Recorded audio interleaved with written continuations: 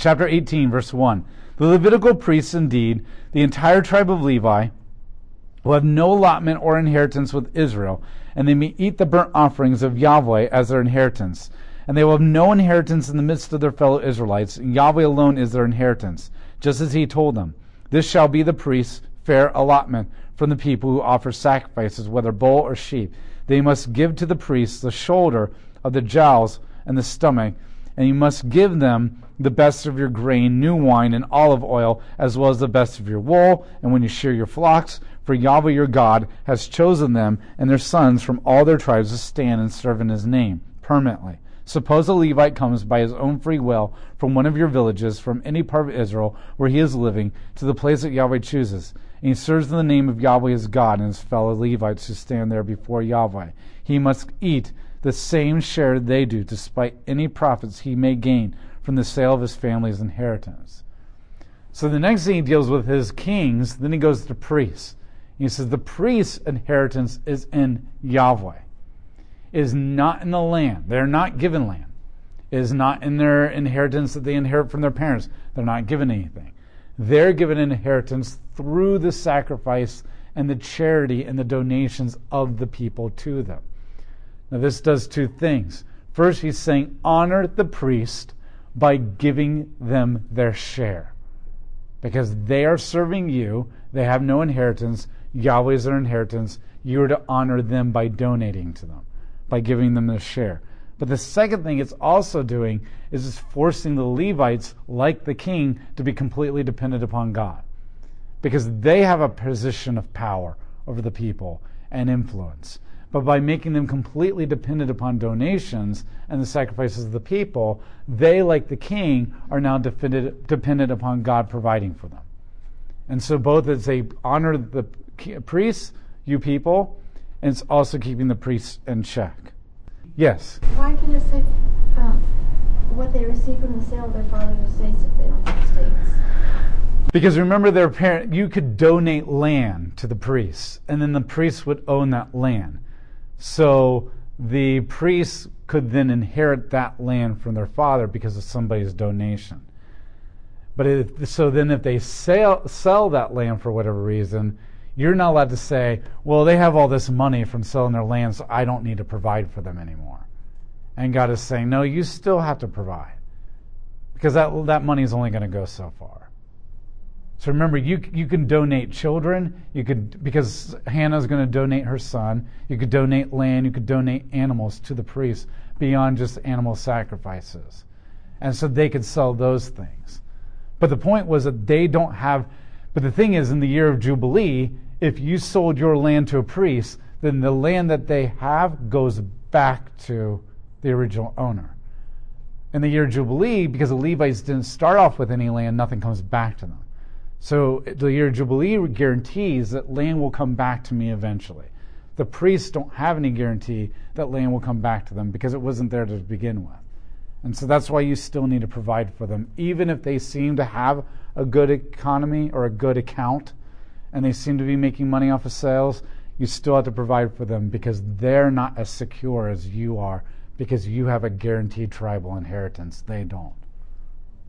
You're welcome. So we're dealing with king, priests, and now prophets. These are the three major offices in Israel. Verse 9, when you enter the land of Yahweh your God is giving you, you must not learn the abhorrent practices of these nations. There must never be found among you anyone who sacrifices son and daughter in the fire, anyone who practices divination or omen reading or soothsayer or sorcerer, one who casts spells, one who conjures up spirits, a practitioner of the occult, or a necromancer.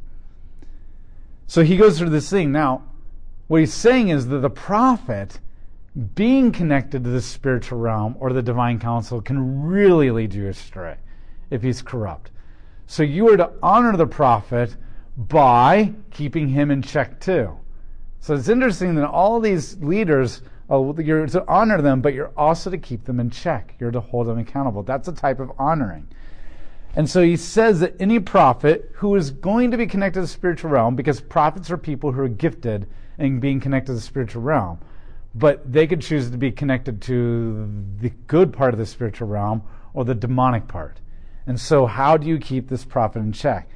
If this prophet comes along and says you're to sacrifice your daughters or your sons in the fire to these gods, you're not allowed to follow him. God abhors child sacrifice. That's what he says in verse 12, is that he abhors these acts. Anyone who practices divination. Divination is seeking the will of the divine gods. So divine. So the gods are divine, so you're now seeking gods or spirits to guide you or lead you where you're supposed to be. Now, Israel had a form of divination. It was the Urim and the Thummim. And they were two stones that God allowed the priests to cast to figure out whether God was saying whatever. But the difference is they were going to God, the ultimate sovereign God of the entire universe, for those answers, where divination in general is going after any spiritual godlike being. And so what God is saying is that, one, usually consulting these other gods involve very dark practices that are not beneficial for you or your family. But two, you're seeking the created to guide you and not the ultimate creator. And that's what makes it abhorrent, is that it's basically adultery.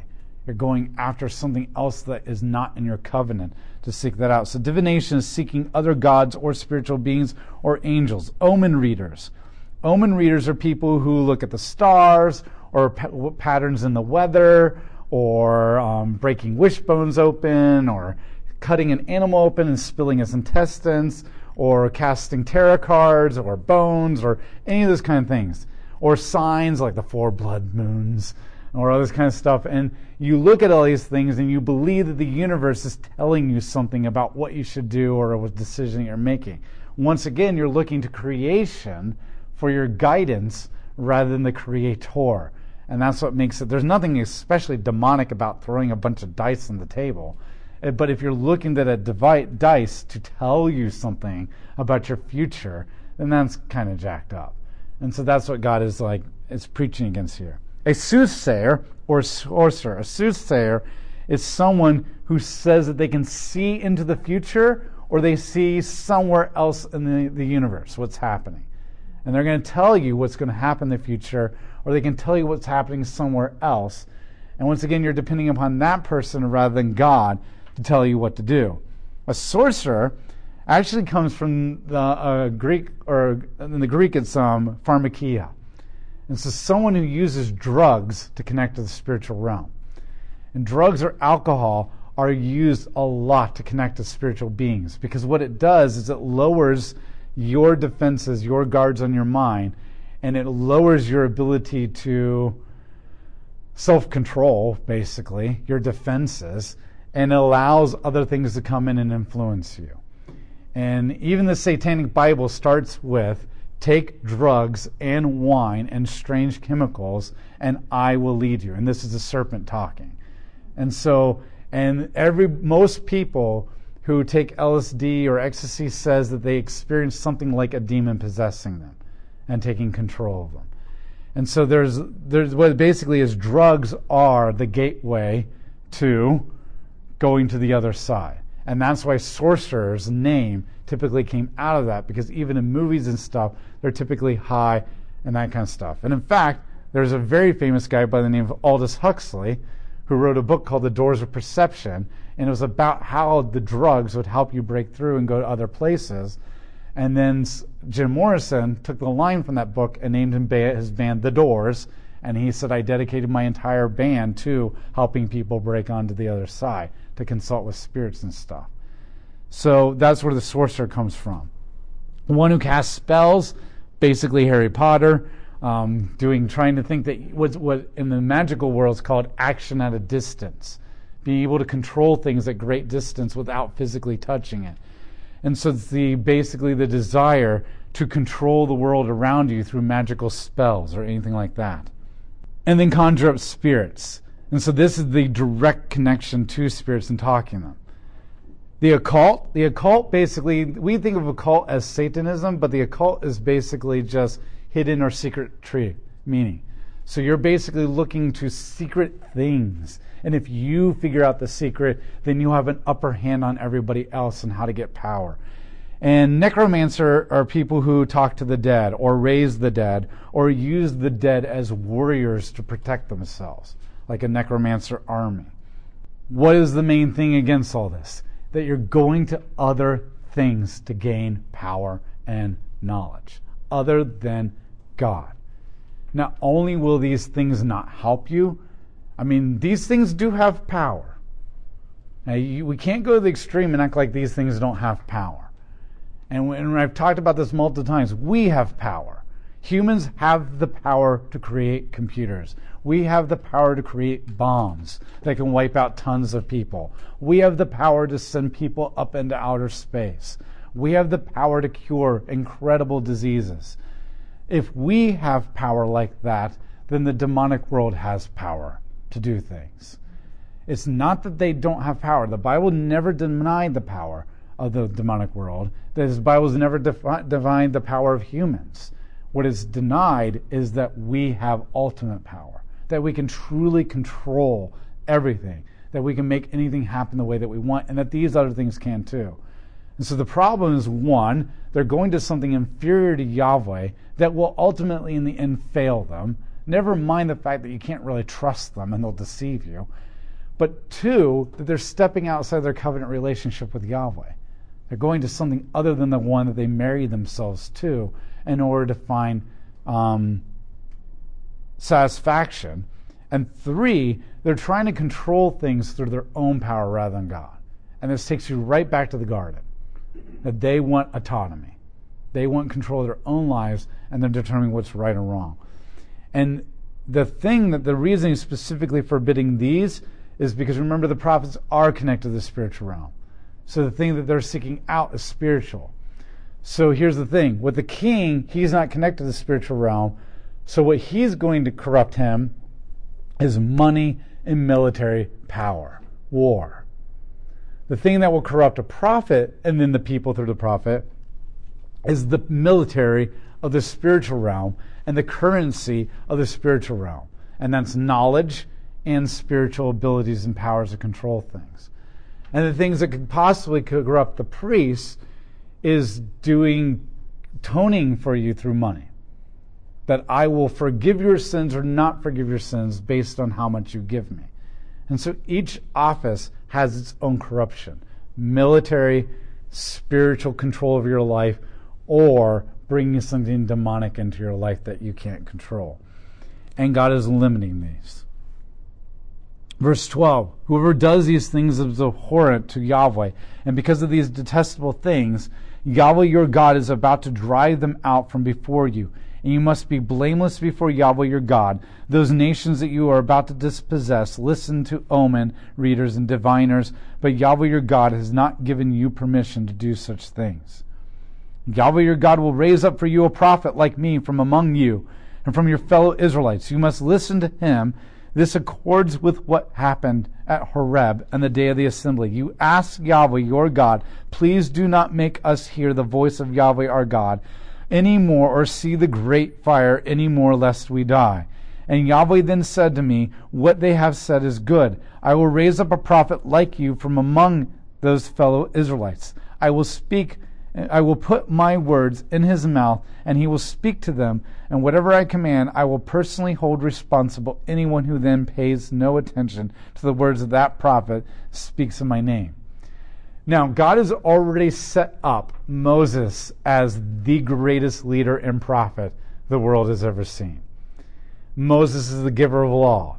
God has said, I have spoken to no one face to face like I have my servant Moses. Who is more faithful than Moses in my house? No one is.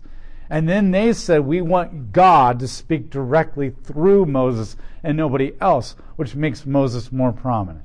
And at the end of Deuteronomy, the writers are going to add at the end that there was no prophet like Moses, and no other prophet ever will be like Moses. Now, in that context, you know that Moses is absolutely unique. And now God says, I'm going to raise another prophet up just like Moses. And then he tells that story again about how you didn't want to hear God. You want God to speak through the prophets. So now that's the other reason why the prophets are in the divine council and nobody else is. Because the people said, we don't want to hear the voice of God. We want the prophets to speak to us. So now the prophets are in the divine council, but nobody else is. And now God is saying that there's going to come a prophet one day who will be like Moses, and he will be on the divine council speaking face to face with God unlike anybody else ever has. This then sets in Israel's heart a hope for a return of a being like Moses. And over again, they're going to look for someone like Moses. They're waiting the return of Moses. David, when we get to David's life, the king, he, for the first time ever, he takes Jerusalem as the capital, and he makes it the heart of all kingship power. And then he brings the tabernacle there, and he makes that the center of all priestly power. And for the first time ever, the priest and the king have come together into one location. Now, God forbid that one man be both king and priest, because it's way too much power in the hands of one person. And in fact, when Saul, as a king, functions like a priest, God kills him for it. It's punishable by death. But David begins to imagine that if we're really truly going to get this prophet, he's got to have some kind of priestly power as well as some kind of God power. And for the first time ever, through the inspiration of the Holy Spirit, David writes many psalms talking about this, but two very powerful psalms specifically, and that's Psalm 110 and Psalm 2, and 27 as well. In Psalm 110, David says, "My Yahweh spoke to my Lord, I will make you a priest forever in the order of Melchizedek, and you will sit at my right hand as my king, and I will make your enemies your footstool." So David writes a song about a man who is over David, but less than Yahweh, who will become king and priest. And he begins to and then God makes the Davidic covenant with them and says that a person from your house will come one day, and he will build my house, meaning my kingdom. And so David puts this all together, and he begins to develop this concept of a Messiah, like the Messiah, a messianic king. Because David was a Messiah, Solomon was a Messiah, the prophets were all Messiah. Messiah just means anointed one, chosen by God. But David envisions a day where a Messiah will come that will be unlike anybody else, and he begins to envision him as this Moses. When we get to the prophets will seize this where David started and really begin to develop it. Now, what's interesting is that when you see Elijah come, Elijah's life is actually told and mirrors Moses' life. And he looks a lot like Moses, making you think, maybe he's the one, until Elijah fails miserably and God fires him. And you realize, well, he is like Moses. He disobeyed God and God fired him. And then when you get to Jesus in the Gospels, especially Matthew, the whole beginning of Matthew mirrors the life of Moses. A king who wants to kill him. He flees as a child to another country. He comes back. He gives a Sermon on the Mount, just like Moses does. He goes in the wilderness for 40 days. All these things. But the difference is that when you get to the wilderness, Jesus doesn't fail. And all of a sudden you realize that that's the prophet that Moses was talking about. That Jesus is going to become that prophet. But here's what's even more interesting. Jesus becomes a prophet, and he also becomes a king, and he also becomes a priest. And he becomes the fulfillment of all three of these offices, and he has absolute power, but he's not corrupted. And so these are the seeds, little teeny seeds that God is just kind of dropping, and you know there's something unique, like, oh, wait a minute. He just held all these three people in check and said, check them in their power. And then he ends by saying, but one day this prophet will come. Like that kind of contradicts itself. And that presents a question in your mind that will keep germinating for thousands of years until Jesus comes along, and then you're supposed to be able to connect the dots. The problem is they didn't. They didn't. So this is a little seed that is pointing towards Christ. Now, they're not thinking Jesus yet. That's nowhere in their mind. The idea is that when Jesus comes, then you realize, oh my gosh, connection. Nobody's going to connect all this before Jesus comes and thinks, this is it. And then when he comes on the scene, they're like, hey, there it is. That's not how prophecy works. It comes, and then you see all the connections later. And the light bulb goes off. And so this is what God is promising. Verse 20, but if any prophet presumes to speak anything in my name that I have not authorized him to speak, or speaks in the name of other gods, that prophet must die. So if he speaks anything that God has not condoned, it's the death penalty. And when God gives the prophet access to the divine counsel and gives him the power, thus saith the Lord, then he's held to a much higher standard. Now if you say to yourselves, how can we tell if a messenger is not from Yahweh, whether a prophet speaks in my name, and the prediction is not fulfilled? And I have not spoken it. And the prophet has presumed to speak it, so you need not fear him. So he gives you a test and says, if he predicts something and doesn't come true, then he's a false prophet. But here's the thing. We were just told in chapter 13 that a false prophet can predict things and they can come true sometimes. And in fact, we're going to later see that sometimes the prophets who are godly, like Elijah, will predict things and they will come true, but then they themselves will screw up and speak out of turn. Moses spoke out of turn and predicted things and they came true. So that's not an absolute guarantee. So that's why chapter 13 and chapter 18 are so essential to put together. That the first place that I have two tests going simultaneously. And the two tests are is when they predict, they must always be right. There's no best 2 out of 3. It's all the time. And 2, everything they say must be in alignment with who Yahweh is and his character and how he's revealed himself through the Torah. And there's no false prophet that's going to be able to pass both of those tests simultaneously. And so those are the two things I should be looking at. Is if they truly are of God, then what they speak will always come true. And if they're truly of Yahweh, then what they say will match up with his character. And so those are the two tests that you're to use all the time. And once again, like I mentioned in chapter 13, 1 John chapter 4 is going to add a third test. And the third test is that this prophet must also proclaim that Jesus is the human who is also the God King who came and atoned for your sins. And so he adds that third check in, and that's the God, man, death, and resurrection. So they must be in alignment with the character of God. What they say must come true, and they must acknowledge Jesus as the only God-man who is the only one who atones for your sins. So that's our checks and balances. And anybody who doesn't do that is not accurate. And so people that call themselves prophets today are not prophets. They're modern day prophets. Remember, and this takes, we have to go through the prophets to understand this. Okay. But basically, as you go through the prophets, it becomes very clear that the office of prophet is diminishing. And it's diminishing because Jeremiah 31:31 says, a day will come when I will write my law on everyone's heart, and no one will need a teacher, or the idea as a prophet, who will tell you what God's will is. So that remember, nobody knows the will of God except for the prophet, because only the prophet's been in the divine council. Nobody else has been in divine council, so nobody else can know the will of God. So only the prophet can tell me, which means if the prophet gets it wrong, he screws us all up. That's all the more reason to really hold your prophets in check.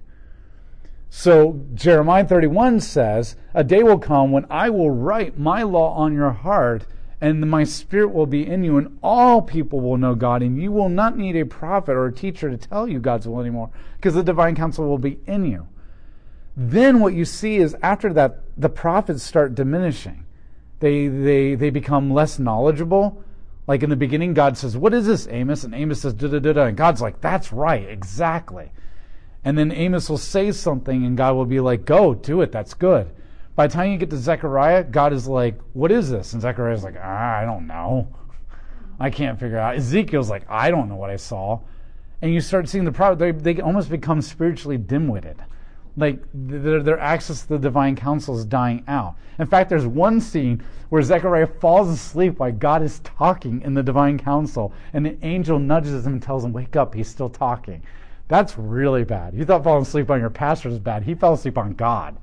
So you see this dim-wittedness begin, and then they're not even invited to the divine council anymore.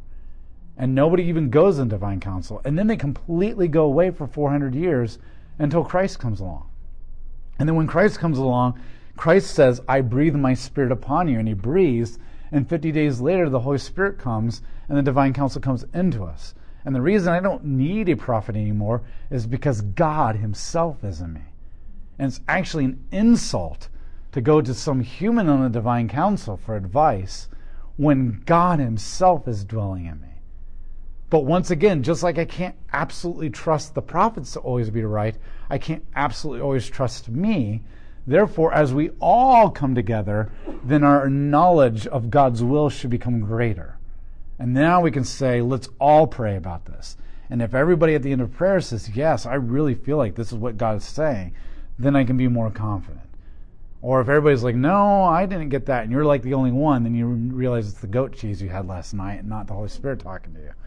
So yeah, today there really are no prophets because in some way we're all prophets. But we're not taken up there anymore. God has come in and dwelled us. But that doesn't make you think that you are incapable of erring, because Moses erred, and the man of God erred, and Elijah erred, and Elisha erred, and Jehu erred, and Micaiah erred, and they all erred, and Zechariah is falling asleep, and so you can't trust yourself completely either. So that's where the body of Christ comes in. But the good thing is there's no longer one man or one woman. Now it's all of us together. And now I can say, are you hearing the same thing too? And are you hearing the same thing too? And are you hearing? And then we can be more confident. Does that help? So yeah, people today who are like, I'm a prophet of God. Nah. And I know that there's a lot of people who disagree with me on that one, but at the same time, once you put it all together, it kind of makes sense. Here's the other thing too. If God ever, let's say I'm wrong, completely wrong, and the office of prophet is still true in the way that it was back then. If God ever called me the prophet, I would fall on my knees and cry and beg him to not choose me. Because when you read the life of the prophets, it is miserable. They are completely rejected by everyone, even their own loved ones. People try to assassinate them. Their message is always, when God raises prophets up, people are really screwed up, and you're always going to be the negative guy. The prophets never have anything positive. They're always like, you suck, you failed. God's going to judge you. You're not getting it right. You don't know God. God's going to destroy you. He's bringing a nation to kill you. And then God always tells them, nobody's going to listen to you. So, and they're depressed. If you really read them, they would be clinically depressed. Any psychologist would say, you are clinically depressed. You need the strongest drugs they can possibly find. They try to kill them over and over again. They're completely alone. They're negative all the time. And you're like, oh my gosh. And people are like, I'm a prophet of God. I'm like, I'm sorry. That's like a horrible ministry. I mean, how many times did Jeremiah said, I give up. I'm not doing this anymore. But then the Spirit of God moves in him. And he's like, I can't stop talking. But he doesn't want to talk anymore because it's depressing. So there's a lot more than a prophet than, look at me. I'm so great. And the other thing, too, is 95% of the time the prophets aren't predicting anything. If you really read the prophets, most of the time they're telling people that they're all screwing up and God's going to punish them. There's very little prediction. Very little prediction. I mean, when you read the prophets, it's depressing. It's depressing. And you have to usually wait to the last paragraph before any kind of hope of God comes into it. So, yeah, I would never want to be a prophet. So these are the criteria on the prophets. So that is the end of the fifth commandment.